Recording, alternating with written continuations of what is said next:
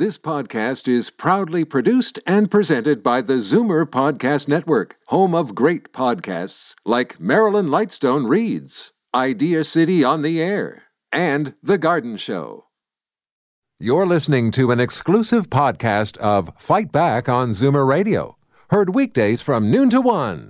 You're listening to an exclusive podcast of Fight Back on Zoomer Radio, heard weekdays from noon to 1. Fight Back with Libby Znaimer on Zoomer Radio with guest host Jane Brown. Libby's back tomorrow. Well, you may have heard the news this morning here on Zoomer Radio. Auto theft is up 6% across Canada, and a new report from the Insurance Bureau of Canada puts New Brunswick at the top of the list with a 28% increase year over year, with Ontario in second place at 15%. Steve Key from the Insurance Bureau of Canada is on the line with us to talk about this concerning trend. Hi, Steve. Well, good afternoon, Jane. The most likely stolen vehicles and pickup trucks are SUVs and pickup trucks. Why is that? Well, I think there's value to a lot of these vehicles, and we found that, part of our analysis, that some of these vehicles are targeted as part of really trade-based money laundering, and sometimes organized crime tries to target these vehicles and ship them in containers overseas.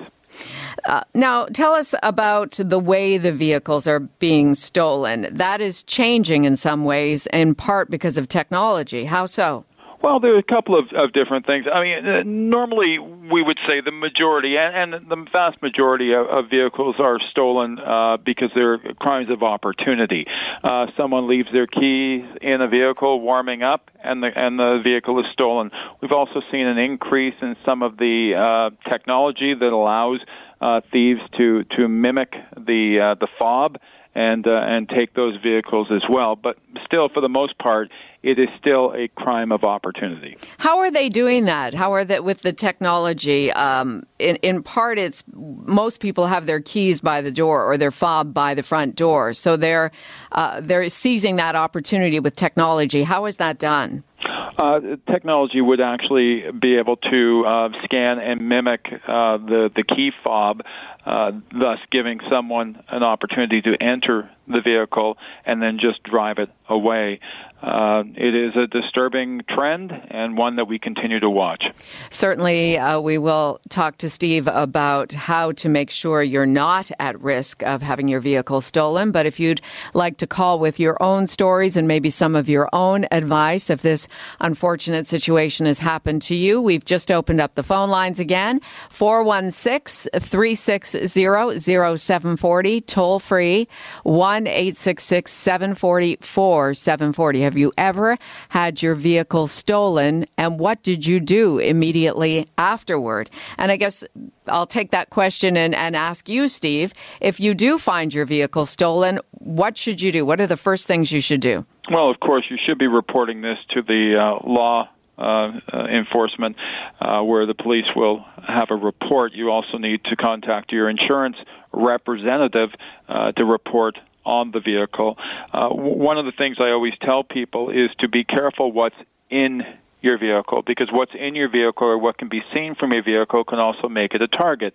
We have the holiday season. People may have gifts or boxes in their vehicle. Someone may see that as an opportunity to get in and take the whole vehicle. And obviously, if you put things in the trunk, and I think most of us try to do that to make sure, unless you have really dark tinted windows, it's a good idea to put anything valuable in the trunk. Are they much more likely to just walk by a car if they look in and see really nothing that they can steal? Yeah, that tends to be it. I've even had break-ins to my vehicle several times, and I live in a reasonably quiet neighborhood northeast of Toronto. But if you leave change in your vehicle, that sometimes has someone an opportunity to break in. I've had Tim Horton cards taken. So again, it doesn't take much for someone who really wants to be able to break into your vehicle. So there are two different scenarios, it sounds like. There is the petty thieves who just want to get what's in your car, and there are those thieves that would take your car and immediately sell it, and off it goes overseas. Well, I mean, crime of opportunity. In some cases, they're taken on joyrides. Some are stolen, and there are cases where they've been the VIN numbers have been changed and sold to consumers who don't know they're buying a stolen car. Some are scrapped for parts, and some are used to commit other crimes. So there's any number of ways that vehicles are used after they're stolen. Let's talk about what you do. You mentioned about calling the police and then calling your insurance company. What will the insurance company do? At what point, and I guess it's dependent on your particular policy, but is it likely that you will have your car replaced or the value of your car replaced? Yeah, it depends on the age of the vehicle and what your coverage would do. Older vehicles may not have the same comprehensive coverage on that, and they may just write off the vehicle and settle with you.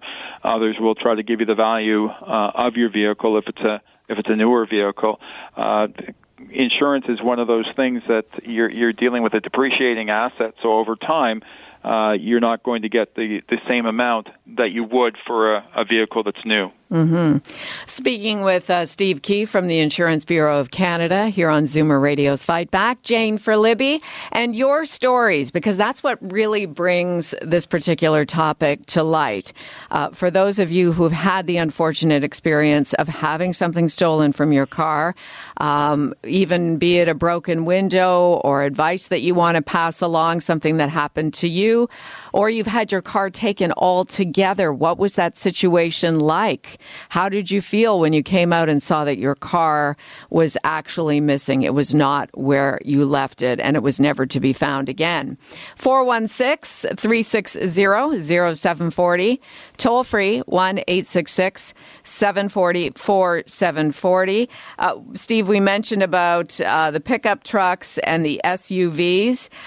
For those people who just love their pickup trucks and SUVs, what do you suggest that they do to protect themselves? Well, again, take these necessary steps. Don't leave the vehicle running while unattended. Make sure you're parking in a well-lit area. If you can put your car in the garage, do that. Make sure your windows are up and your doors are locked, and don't leave any personal information in the vehicle. Particularly, I'm talking your ownership or your insurance information, because there's also a growing trend of identity theft, and we don't want to make it easy for people to find out who you are and do something with your information. It also happens, it seems, at least a couple of times a year, Steve, and recently it happened as well, where a baby is in the back seat in a car seat and you leave the car running, or some parents, they think, I'm just going to run in and get what I need and come back out because I don't want to wake the baby, and somebody hops in the car and off goes the vehicle. I mean, that really requires a reminder for people as well. Well, that would be a horrifying situation, and as a parent myself who had two kids, it was a bit of a pain to bundle them up and take them in and take them out, but I wasn't going to make that an opportunity and leave my kids in the car. Absolutely. 416-360-0740. Toll free, 1-866-740-4740. Stolen vehicle stories. Let's go to Sheila, who's calling us from Dunkirk, New York. Go ahead, Sheila. Hi. I just wanted to tell you, we were visiting Toronto, and we came back to our car, and the window was broken, and everything was gone from our car. And I mean, everything in the trunk and everything was gone. Okay. And I had a jacket that I really enjoyed from Las Vegas. And I can't tell you everything they took. But one of the things they took was my husband's wallet with tickets in it to see Phantom of the Opera. Mm. And we called the police right away and canceled all our credit cards, and we did all the things you were supposed to do after a break-in.